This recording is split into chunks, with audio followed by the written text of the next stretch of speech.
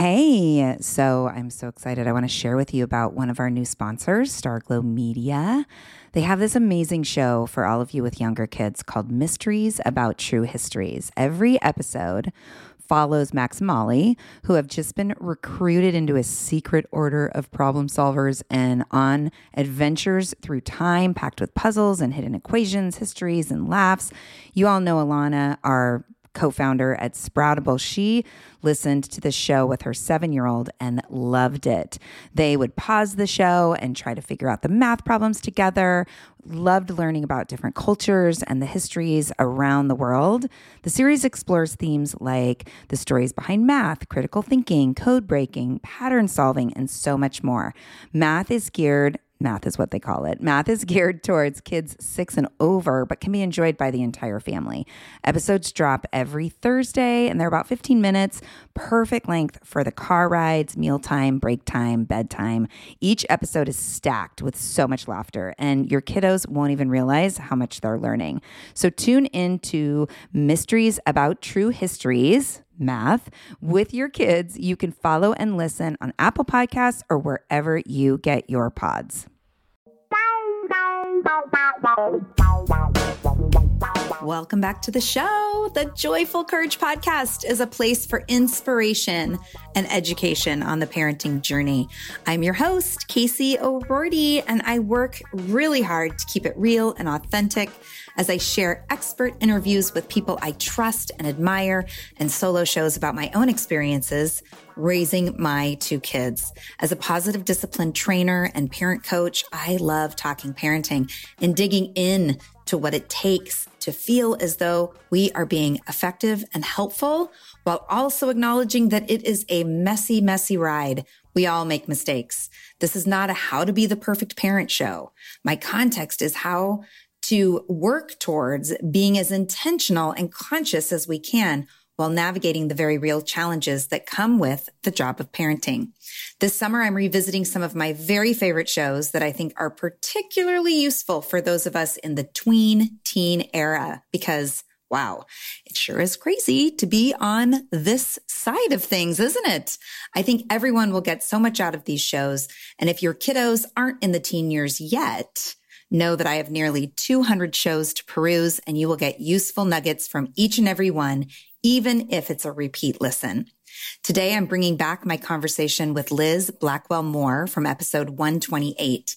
Liz and I go deep into the conversation of substance use and abuse and how to be in relationship with our kids while also navigating the very real decisions they may or may not decide to make. I know this is a tough topic. We all want our kids to be safe and healthy, and we all feel the fear around the very real risks some of them take. This conversation is powerful and left me feeling more grounded about this super intense part of the parenting teens journey. Check it out. All right. My guest today is Liz Blackwell-Moore. I connected with Liz through my friend and one of your favorite podcast guests, Julietta Skoog from besproutable.com. I am so excited to have Liz on today to talk about an incredibly relevant topic, kids and drugs. Hooray! I know no one really wants to talk about this, but we're going to. And my hope is, as always, is that it's entertaining and informative and leaves you with some tools to take away. Liz has been working in the field of substance use since 2000. Her current work involves working with community coalitions and organizations to provide training on prevention strategies, as well as technical assistance to translate public health research into practice and implement a restorative, trauma-informed approach to addressing public health problems. I'm so glad that you're doing the work that you're doing, Liz. And basically, she is going to break it all down for us in a way, again, that is helpful. And FYI, Liz lives in Portland, Maine with her wife and 2 happy kids and a puppy. God bless you.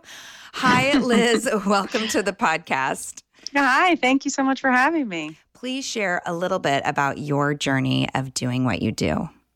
Well, I started after college. I started as a case manager, and I worked with folks who had HIV, and they also had substance use and mental health disorders. And they usually came to our program because they were homeless. Mm-hmm.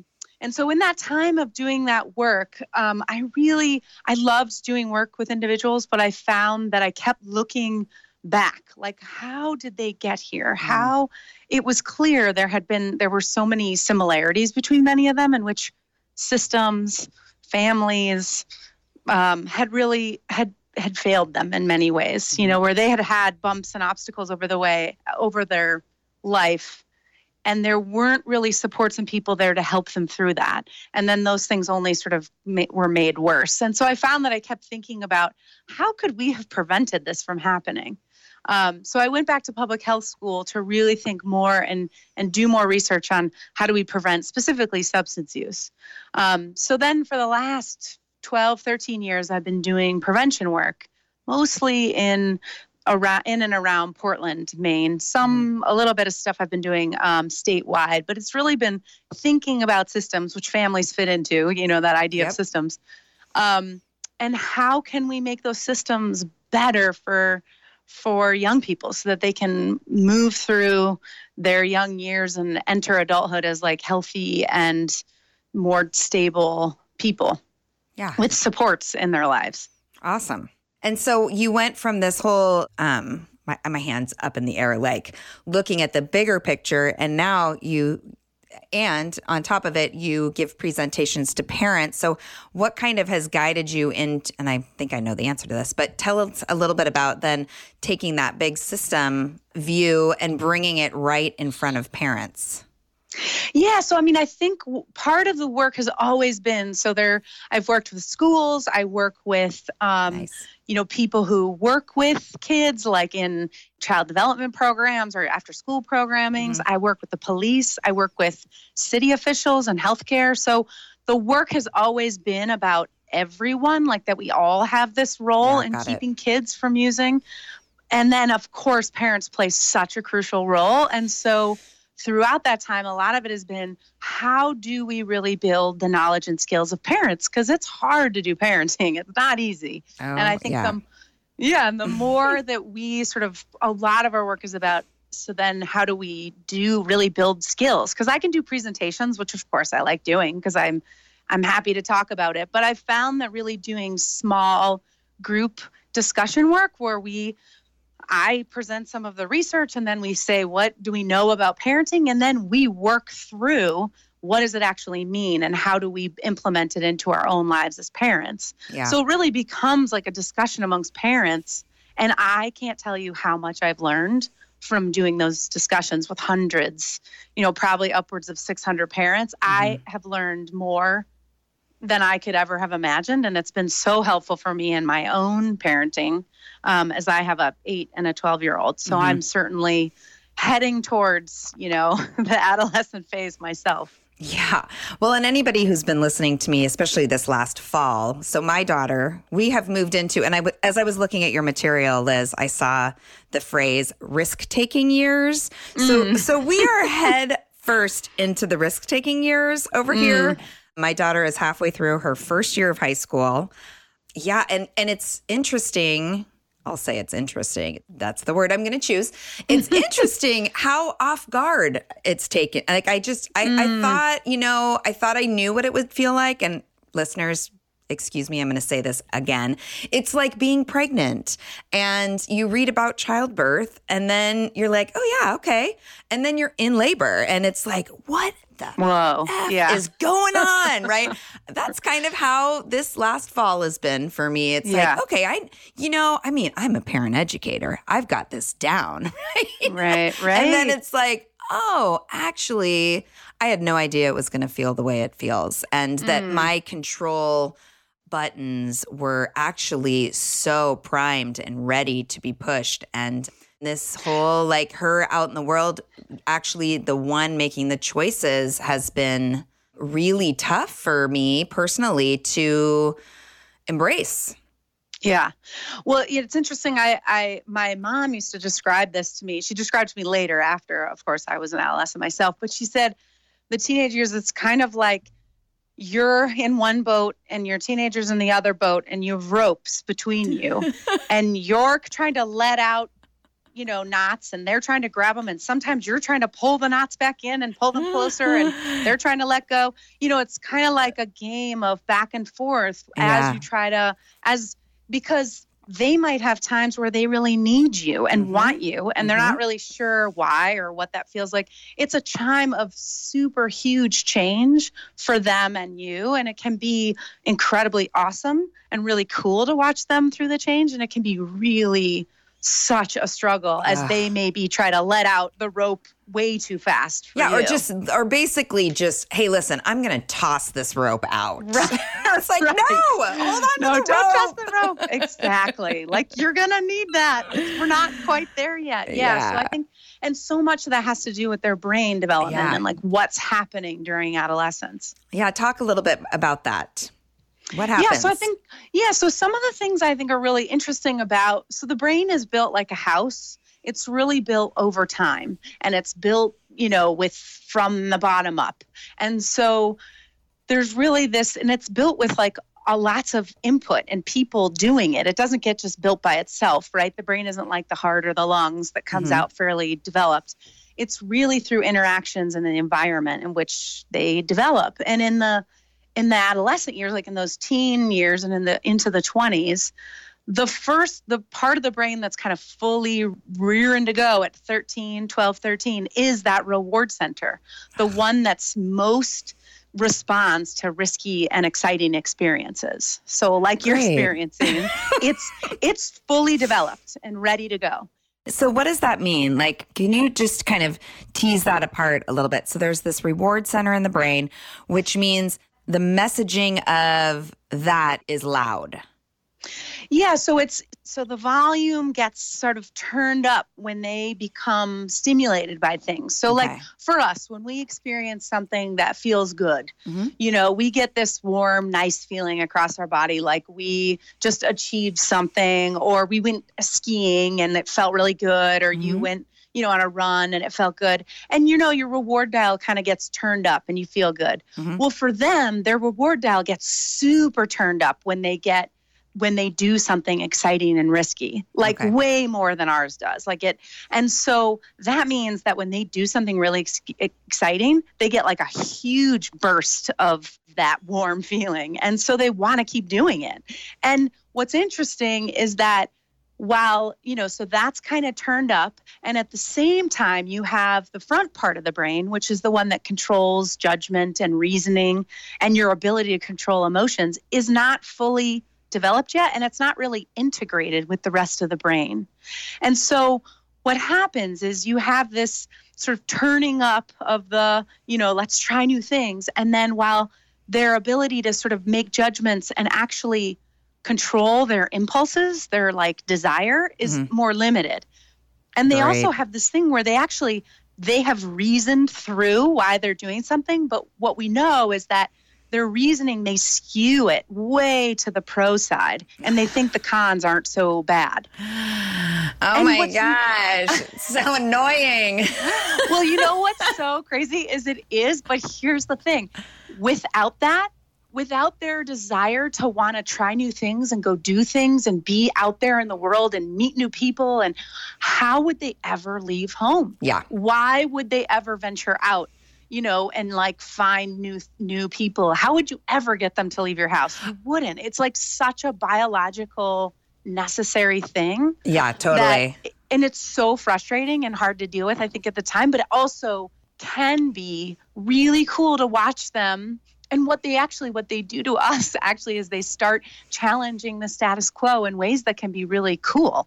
Because they're like, wait, why have you always done it this way? I don't know why that doesn't make sense. And sometimes they're really right. And sometimes they're just challenging to challenge. But all of those things are going to need as they like move into adulthood. Yeah, we had this. Well, I have so many stories here. One is I've heard Dan Siegel say, if it wasn't for adolescence, we never would have left the cave. Totally. And I appreciate that. Yes. And like just last night, so my daughter is going to be 15. Holy cow. 2 weeks from tomorrow. And so she found a concert that she wants to go to. And nothing makes me feel older and more lame than my daughter's music choice, because it's like, and listeners, I know you've heard me talk about this, but oh my gosh, it's just really explicit, lots of the F word, lots of drug reference. Like, it's so, like back in our days, granted, I loved the hair bands, but there was metaphor. She's my cherry pie. Like, maybe he is singing about pie. I mean, we could pretend.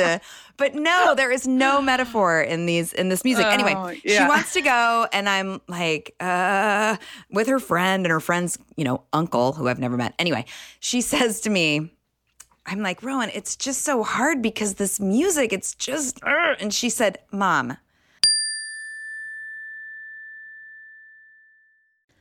This podcast is sponsored by Active Skin Repair, a skin health company helping people heal with natural, non-toxic, medical-grade ingredients. So as the weather warms up, we're outside gardening or doing yard work. There are so many opportunities for skin issues, right? And for me, it's always a mystery to know what's going to irritate my skin, but I'm definitely out there itching and scratching. But the good news is Active Skin Repair always seems to save the day. Active Skin Repair can be used to treat a wide range of skin issues, including cuts, scrapes, burns, sunburns, rashes, and other types of skin damage. It's also safe and non-toxic, making it suitable for use on all skin types, all parts of the body, and even on rosacea, eczema, and acne-prone skin. Here's what I want you to do. Visit ActiveSkinRepair.com to learn more about Active Skin Repair and get 20% off your order when you use code JOYFUL. Again, that's www.ActiveSkinRepair.com. Find out more about the product and get 20% off your order when you use the code JOYFUL. Warmer, sunnier days are calling. Thank God. Spring into summer is my favorite time of year. After turning 50 last September, I've been really working on my physical health and well-being, and can honestly say that I am feeling better in my body than I have felt in a very long time. Yes, credit goes to movement and working out, but even more credit goes to how I'm feeding my body. That's why I love Factor. I fuel up with Factor's no prep, no mess meals, 35 different meal choices, and more than 60 add-ons to choose from every week. I always have a new flavor to explore. It's amazing. You can crush your wellness goals this May, keep time in the kitchen to a minimum, and enjoy effortless support for the lifestyle you want to be living with dietitian-approved meals and ingredients you can trust from Factor. Head over to factormeals.com/joyful50 and use the code joyful50 to get 50% off your first box plus 20% off your next month. That's code joyful50 at factormeals.com/joyful50. Again, that's 50% off your first box plus 20% off your next month while your subscription is active. Yes, yes, yes. Join me in the health revolution and feel really good this summer.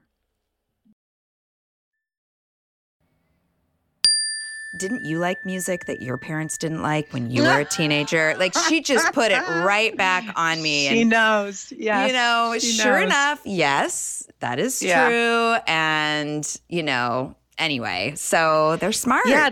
Yes. And there's so much about picking battles and figuring out which ones are the ones that you really, and which ones do you just advise on, and which ones do you make a comment on, which do you just totally not say anything about. Oh my gosh, it's so hard. And which ones do you really say, like, this one I'm really standing firm on.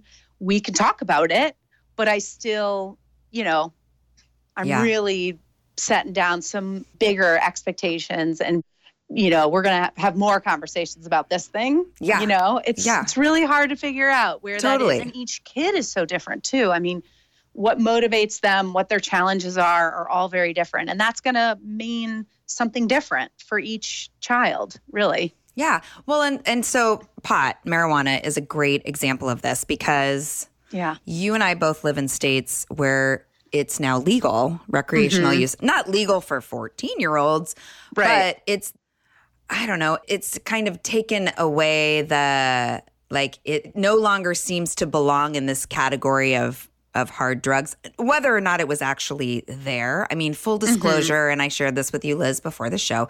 I smoked a lot of pot in college and in my 20s. I'm just going to be honest here, right? So there's this, and now I'm the mother, and now my daughter is being confronted by this, like, try it, don't try it. And so before we go there, like, what does the science say about marijuana and use in the early years? And like, what's the hard, cold facts? Yeah. And great question, because I think there is so much misinformation. And I think that there has been a lot of changing perceptions, right? And like lots of parents smoked a lot themselves when they're younger. And so they're thinking, oh, this is really not a big deal. It's like, I shouldn't worry about it so much. And I'm worried, but it's not so much, it's not a big deal, but I wasn't 14. Right. And I wasn't the mom. Right. Exactly.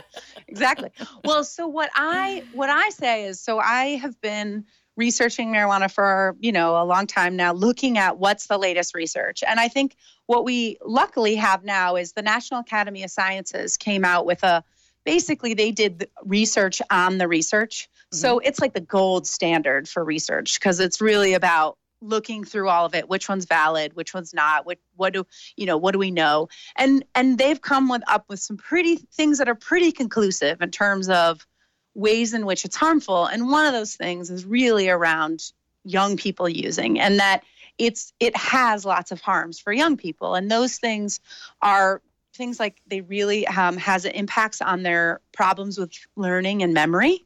So it has, that sort of stereotype of somebody who smokes too much weed, can't remember anything. Well, there's a reason for that, because it really has an impact on the neurons in between the synapses, so that it makes it so that people have a hard time connecting neurons. And so they have a hard time with memory, like having those memories get connected, having chains of memories, and then being able to remember them in the future. And so it has especially on young people, because their brains are really developing. And so we know it also has pretty significant effects on their mental health. So young people who use regularly. What does that mean, regularly? Well, what they usually say is regularly is once every 30 days, like if you've used in the last 30 days. And so that, and again, like the more you use, the more this might be likely to be true for you. And we know that young people who use are 2 times more likely to experience depression and 3 times more likely to have suicidal thoughts. And so some of it is that kids are self-medicating, right? So some the research actually goes both ways. So we know that kids who have some mental health issues are more likely to use marijuana as a way to relieve what they feel like is relieving some of that stress. And it also is true that those who start have more likely to develop these problems. Got it. And part of the reason for this is really interesting. The way marijuana, it actually does help. Initially, it can make people feel calm and relaxed because it binds 4 times stronger than your natural chemicals that bind to the receptors to make you feel relaxed. Well, after you feel super paranoid. Yeah, exactly. Right. So, I mean, it can do that. It's just that what happens is the brain likes to do what's easy. And so over time, the brain is more likely to be like, well, it can't relax without marijuana because it works so much better. Got it. And so that's kind of how you get into this phase of wanting to do it over and over again. And kind of needing it to be calm and relaxed. And some people do get super paranoid and some people don't. I mean, that's what's hard about it, is that it's really different for each person. And so their experience with it is different. But what we do know is if you continue to use it as a young person, it can have a lot of, mental health problems later in your life. And does it matter if it's being smoked or eaten? Because I know, I was hearing about the edibles showing up at the football games, right under the grown-ups' noses. Oh, yeah. Yeah, no, it doesn't matter, because all of that I'm talking about is all the brain stuff. Okay. It's not the lungs and all that. This is just how it impacts the brain. Yeah. So that's really happens no matter how it gets into your system. Yeah. So, little side tangent. What about vaping? So yes. I know this, and not necessarily vaping marijuana, but vaping, Oh my God. anything. It's so lame.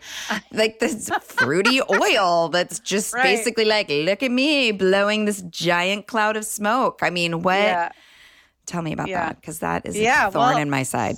Yeah, so vaping is an interesting thing. Of course, it's like the tobacco companies are always looking for a new way to suck in young people. That is like for sure what's happening. Like, what adult wants to smoke something like candy cane flavored or cotton candy? Like, they don't. Like, that is purely for children. Yeah. So there's definitely that piece of it, like trying to suck in kids. And I think that what we know is definitely a lot more young people are using vaping as a way, like in general. And some of them are doing just the flavoring. Yeah. And in the flavoring, because it hasn't really been regulated very well by the FDA or at all until more recently, they're supposed to start reporting what they're putting in it. We actually don't really know exactly what's in it. The tobacco companies say there's nothing bad in it, but of course, we don't, really know what it is. And then lots of kids are putting nicotine in it, whether it's small amounts or, and then you can also you can actually put marijuana buds into a vape. Mm-hmm. And sometimes they put in dabs, which are like really highly concentrated THC. Mm-hmm. So like what I consistently say is all drugs, whether it's nicotine, alcohol, or marijuana or other drugs, they all have a similar a way of impacting that reward center of the brain. And so what we know about them all is they all put a young person at greater risk for addiction later in life because of the way they impact the brain. So this idea about like the gateway drug is marijuana. Well, in the end, they all of them can be. They're all, and it's not about like, you smoke weed and now your dealer gives you something else. No, it's really about how it impacts the brain, and that the brain can get rewired in ways that make it like basically prime it for addiction. Mm-hmm. So, I mean, I think that's the concern, is really about how do we keep them waiting as long as possible? Or if they've already started, how do you get them to really mellow out or stop doing that until you can, let the brain develop? Then it's like, well, once they use it at a certain point when they're older, their chances of having problematic use just go down dramatically. Right. Oh, God. I know. So now we get to the hard part of how do we do that? Right. Because, and listeners know, I'm a positive discipline trainer, and I talk a lot about maintaining relationship and how really it's the most powerful tool we have for influencing behavior is the relationship that we nurture. And yes, I encourage everybody and myself to share our values over and over and over. And at the end of the day, they're running out into the world with these crazy overactive reward centers.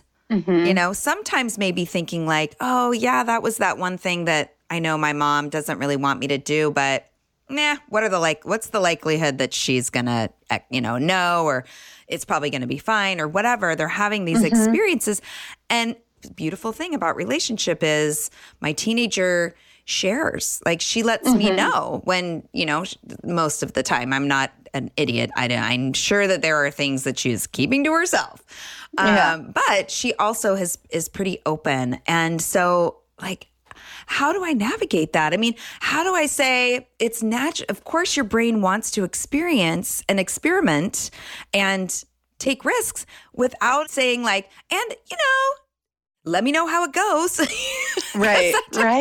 And also not saying like, I mean, yes, it's not okay, but we're not. I mean, ultimately, ultimately we have no friggin' control. I can't say, I mean, yes, there's like certain boundaries that, consequences will show up, but we're not of I'm just kind of at a loss. Yeah. I mean, I think this is really hard. This is such a hard thing to navigate, because for those parents who are sort of who have younger kids who are like, yeah, I'm sorry. I'm sure you're terrified now, but just relax. No, I'm not. Because I think that what I really think is similar in that, like, really being present and hearing what's happening with your kids, being with them, having that strong relationship is incredibly important. Yeah. Number one. That's like number one. Yeah. But I think then setting really clear expectations and talking about them in various ways. So people who have younger kids may bring it up in various ways, like why they think it's concerning, try to bring in some of the parts around brain development. Mm-hmm. And I think now when you're in a position where they may be experimenting or they're, I think there's a way to continue to bring in the thread around why it's concerning and what are the things that and really linking it to what goals do they have? What future aspirations do they have? And how might this get in the way of those things? And some of those things may be brain development stuff and really like about their health. Some of them may be things that like getting suspended from school or not be, those are like real. Yeah. Whether they want them to be or whether you think that's an appropriate response or not, it's still the reality. And so helping them sort of see some of those things, I think is really helpful in your setting up the expectations. And then I'd say third, it's like I'm really have become, as I've done this work, I've really become a pretty big advocate for using restorative practices and really trying to figure out because with restorative practices, it's not like you're just saying like, oh, okay, you did say sorry. It's really about how do we hold them accountable while also providing them support. So like in this situation, it's like, what is it for her that she's getting out of this? Like really digging in a little bit more about like, what were you thinking when this happened? Like what was happening for you and figuring out like, is this experimentation? And she's like looking for the thrill. And then how do you figure out how else to get thrills, right? Without it being that. Yeah. Or is this about social connection? Like she's just seeking out wanting to be with buddies and friends who think she's cool and she thinks are cool. And, like, is it about that?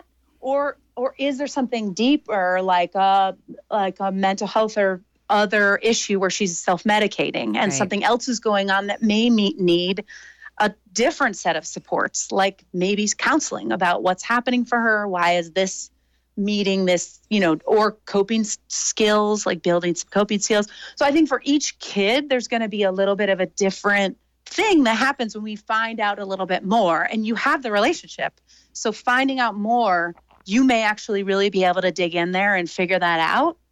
And then I think there is the piece around holding them accountable, having them hear or think about how they might be harming themselves or others around them through this behavior. So for instance, I work with a school who's really trying to implement more restorative practices in regards to substance use, in regards to everything, but and they're trying to change their policy so it's not so punitive, but it really has this restorative piece in it. And they had a bunch of kids who got in trouble for vaping in a bathroom. Vaping. God. Yeah. So annoying. Yeah, I've seen Snapchat stories where the kids are in class. Yes. Blowing it into their backpacks. I know. Like, I know. So get your head out of your ass. So one of the things was really interesting is that these kids, so they're like, what's the big deal? I'm just, so you can tell them the health effects and you can tell them all this other stuff. But in the end, for one of them, like a really big thing was hearing in this restorative work they were doing, he got to hear that there were a bunch of ninth graders who were scared to go to the bathroom. And that was really struck him. And for another one, it was really about the fact that now he was going to be suspended from the sports team and couldn't play on, so that really struck that person.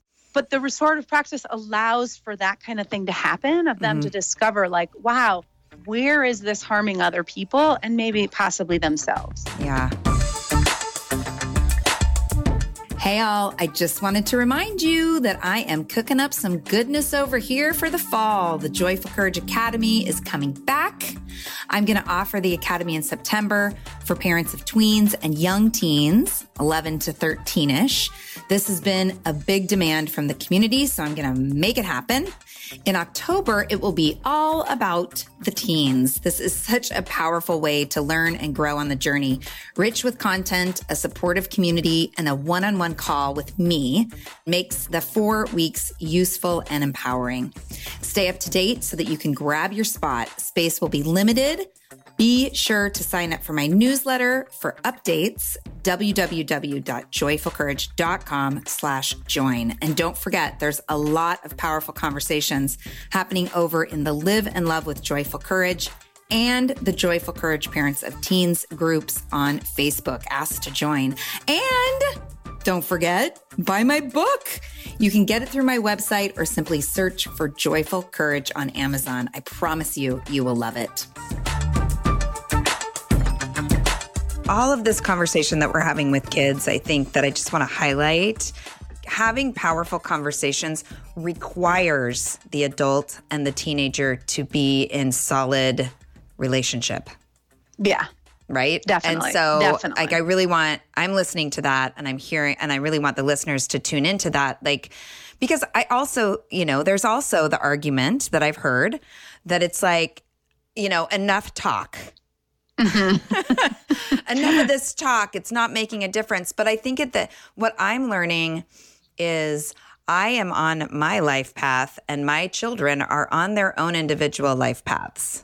Mm-hmm. And I can continue to love them and provide, their basic needs. And I can continue to put aside my craziness, right? Because that's the other thing that gets triggered in all of this is that overwhelming fear, right? That overwhelming, you're going to be dead in a ditch. Thank you to my mom, who that was always her thing, dead in a ditch. Yeah.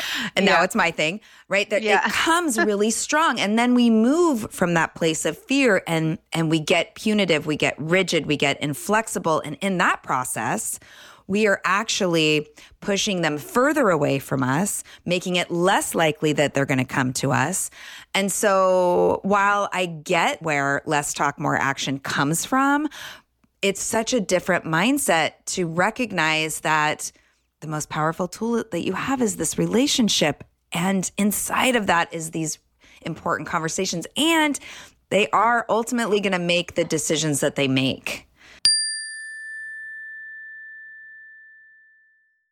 When it comes to raising kids, there's so much to consider. Things like, what do we feed them? When do we feed them? How do they sleep? What does it look like to raise kind kids? How does their nervous system work? How do I keep myself calm? What are my triggers? There's so much that comes into play, and we are distilling all of that information for you at Voices of Your Village podcast, where we bring experts in the field of early childhood and education and psychology and across the board so that you don't have to comb the internet for information. You get to show up and hang out and have shame-free, judgment-free conversations and insights into what it looks like to raise kind, empathetic, emotionally intelligent humans. I'm Alyssa Blask Campbell. I have a master's degree in early childhood education. I'm a mom of 2, and I am walking this journey right alongside you doing this work. Come hang out with me at Voices of Your Village, and we can dive into real conversations with actionable tips.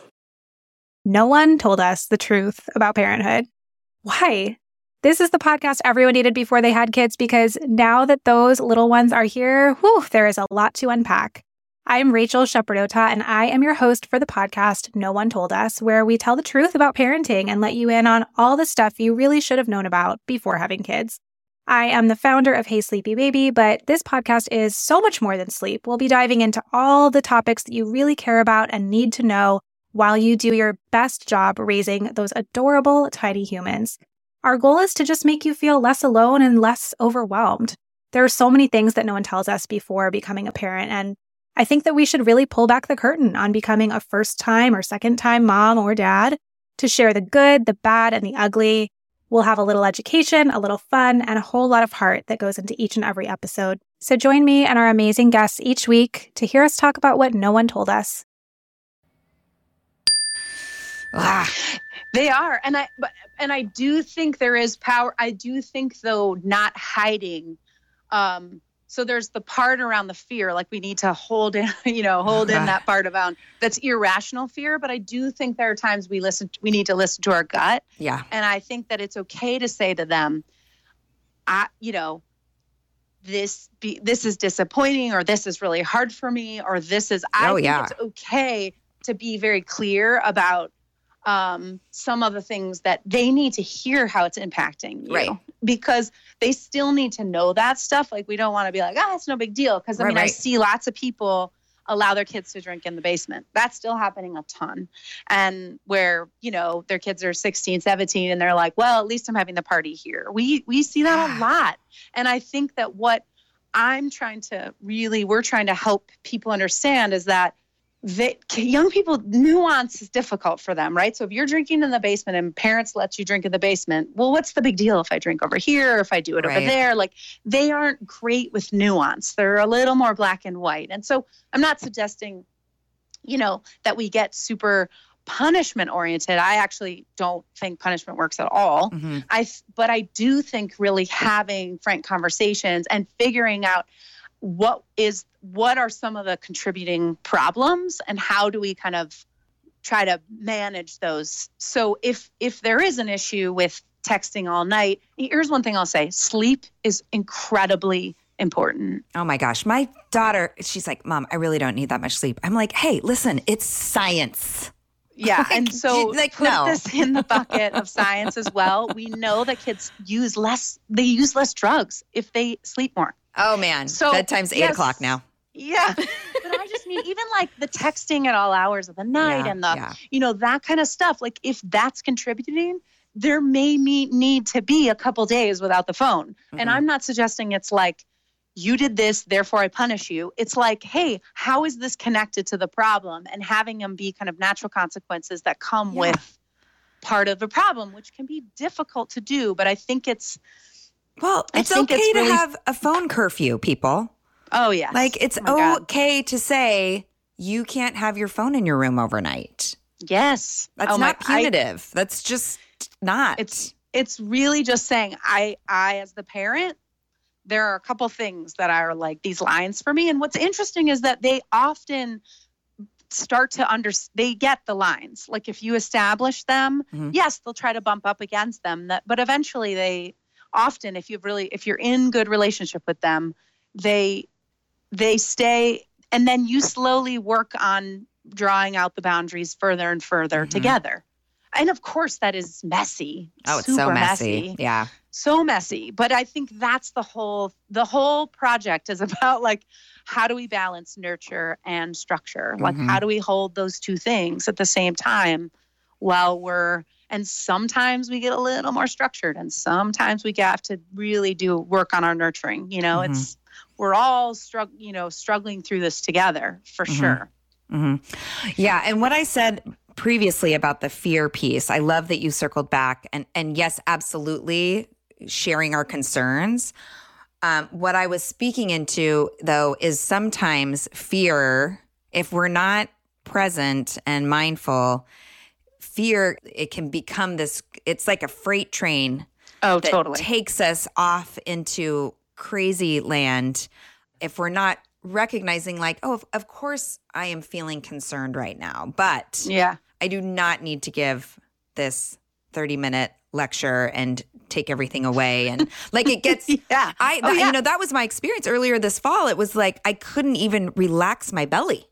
Like, I just couldn't breathe it out. And it was really interesting. And anyway, I had a little energy work done and it's all much better and I'm much calmer. Oh, that's good. And so I can be with my concern, right? As a parent, we can be with our concerns without allowing fear to take over and get in the way of what needs to happen. That's just wanted to and become kind of irrational and become like, so that you can't hear even where they're coming from or what's happening for them because you're just in a space of freaking out. Yes. Yeah, exactly. I do think that's like and it's such an important place to be, and really, and I think that's how we get to understanding them and where they're coming from, and so we can respond in ways that are helpful.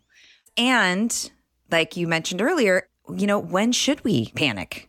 I mean, I don't think we should ever panic, but that's not helpful. But when should we really feel like, this might be bigger than what this whole relationship piece is? How do we know when it's really, how do we know, Liz? I know there's like fine lines in there, right? But I think that as a way of some guidance on it is we talk about these sort of changes in what I'd say are the 5 Ps. So it's major changes in either their physical appearance, personality changes, participation, like they were into this and now they won't do school, or they won't do art, or they won't do any of the things that they really loved. They spend time with a totally different group of people all of a sudden, or their public image has really changed considerably. So again, it's not like they're like bad or good. It's just that there's been major changes in those 5 areas, I think are a time to say, maybe something is happening here that I need to really have some guidance with a professional on. Like that might be a time and there's so many awesome people out there who are really adept at helping people assessing, like, where are we at? Are we at the experimentation phase, or are we at or is this really or is there something deeper happening that we really need to work on with them and be supportive about? So I would say those are kind of the major things we're looking for. Does that make sense? Yeah, totally. And it's a little terrifying, mostly because there's also so many, I'm thinking about individuation, which is a really natural process, right? Yes. And sometimes I could see individuation being like a public image shift and changing interests. And so so basically I'm saying it's messy. It's not cut and dry. It's true. And I would say that it's really one of those things that really it's like I think there are some core things though, like they love, the teenagers are all about trying on new ways of being in the world. That's totally something that just comes with the territory. And a lot of this stuff is, but I would say that there are some things though, like if they have for the first 15 years of their life been totally like, I'm going to be such and such, like I'm going to be a musician, or I'm going to be, and all of a sudden that's of no importance. And I worked with this family who they were able to save their son, who was really smoking a lot of weed, and the dad was using like lots of punitive measures, and he was not able to. That wasn't working, and so we actually had this. We called them parent meetups, and we had this parent meetup, and so then he actually came back like a year later to talk to me about it, and just said, I found myself. I actually went back to him and said, listen, here's what I'm going to back to the relationship, and just saying, I'm so concerned because you used to love music and want to be a musician, and now I never see you play anymore. It's nothing you're even interested in.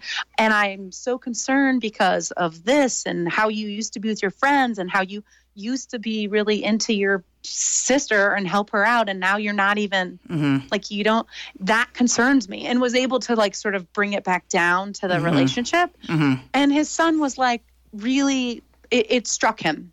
Yeah. Because it was such a turn of events. And so he was able to really hear that in a different way. And I think that that's the conversation having with them is what's happening for you, and how do we help them through that change? And I think it's okay to change all those things, your physical change, personality, participation. It's just if it's all happening at once, drugs and alcohol may be impacting that, and it may be worth just having a conversation with somebody who can help guide through, what can we do about this? And actually, there's great online resources. There's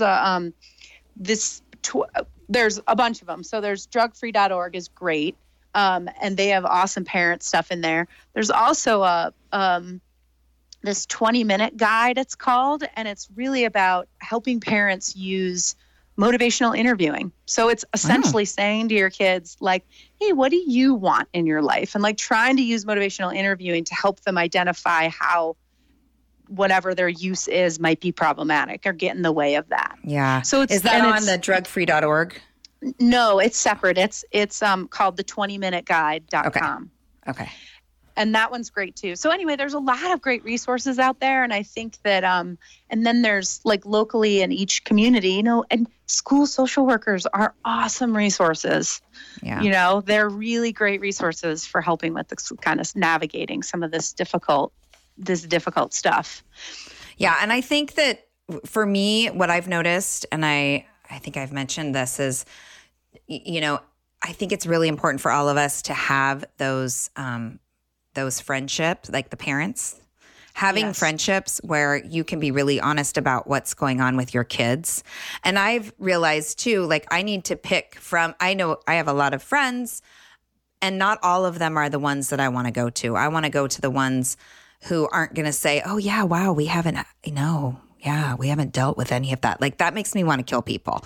Yeah. But when I have my little handful that I know I could shoot a text to them and they're going to respond with, yep, this is where, like there's camaraderie in navigating this really quasi-normal, natural period of time where kids are doing stupid things. Yeah. So that's been really powerful for me too on my journey and really recognizing who those people are. Yeah. And I was actually just going to say, finding other people in your life to help move through this period, whether it's like people, like you're saying, people are totally on the same page, or whether it's like the parents of your friends, your kids' friends, like trying to figure out how to create relationships with them or just finding other people, because there's so much stigma around this. Yeah. And so people tend to retreat when problems happen and like don't reach out. And that's when things get really difficult for everybody. And like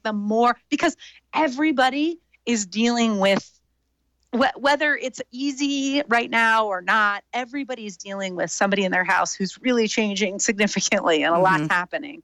And so how do we find other people in our lives that can help us, just support us through this really difficult, what can be difficult, what can be really amazing too, So it's like trying to get psyched about the amazing stuff, because they're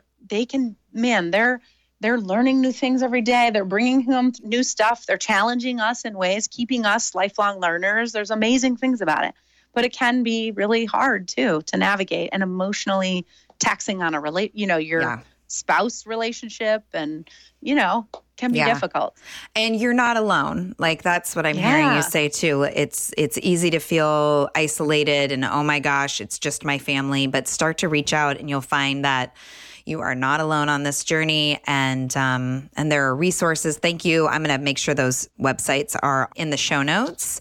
Yeah. So is there anything else that you can share? Any final thoughts for listeners just around, and I'm really appreciating, Liz, also that you are highlighting that it is a really amazing period of time. Like, I'm having a great time. Even as some of it is not so great. It's fun. It's funny. It's just like flashback after flashback. And that's totally, well, this is a whole nother tangent, but it's like, I was no angel. Right. So, I mean, there's a part of you that can appreciate that, of wanting to do and be your own thing. Yeah. I mean, I guess my last thoughts would be to say too, that, there's so much, there can be all this uncertainty and change. And we know that like all of us have incredibly flexible and learning brains. And so the bad stuff that happens, we can all be resilient from that, right? Like there's resilience always. And so in the midst of stuff that feels horrible and awful, and how is this ever, the brain and people are really resilient, and that we can grow and change, and the brain does develop and grow and change. And so that all the bad stuff we can be flexible and change and heal. Yeah. So I think that as people, we just have to kind of move through this time being as open and breathing through it as we can. Yes. Meditate, everyone. Yes. And really daily. and find support. Yeah. Truly. I can't say enough of how many parents I've talked to who feel alone and lonely in this, and that finding others has been incredibly important for them. Well, and so my final question that I always end with is in the context, well, for you, it's in the context of parenting teens. What does joyful courage mean to you? I think for me, it means, trying to see all those amazing things that are happening as you move through adolescence, all the ways that We're learning new things, they're bringing new ideas and new things into our lives, keeping us on our toes. And also it means having the courage to stick with our values and listening to our instincts. Yeah. Thank you. Where can listeners find you and follow your work? Well, I'm actually working on a webpage. It's coming soon. It will be birchlanestrategies.com. And they can also find me on LinkedIn right now and Liz Blackwell-Moore. Okay, I will put links to both of those, even and with a little parentheses, under construction, on your website, but I'll make sure all that's in the show notes. And thank you so much, Liz, for coming on. This was super helpful and fun. And even though it's scary, it's important. Got to keep talking about it. Exactly. Thank you so much for having me. Thank you for listening. I'm so honored to serve you each and every week. I love to hear what you think about the show. A great place to share your thoughts is iTunes. Your review will help others find the show and take in the goodness. And you never know, I may read your review live on the podcast. Big thank you to my team, Tay, Allison, and Chris Mann from Podshaper. So grateful for the ways you all support me and the work of Joyful Courage. Until next week, bring your attention to your breath, write it into your body, find the balcony seat, and trust that everyone is going to be okay.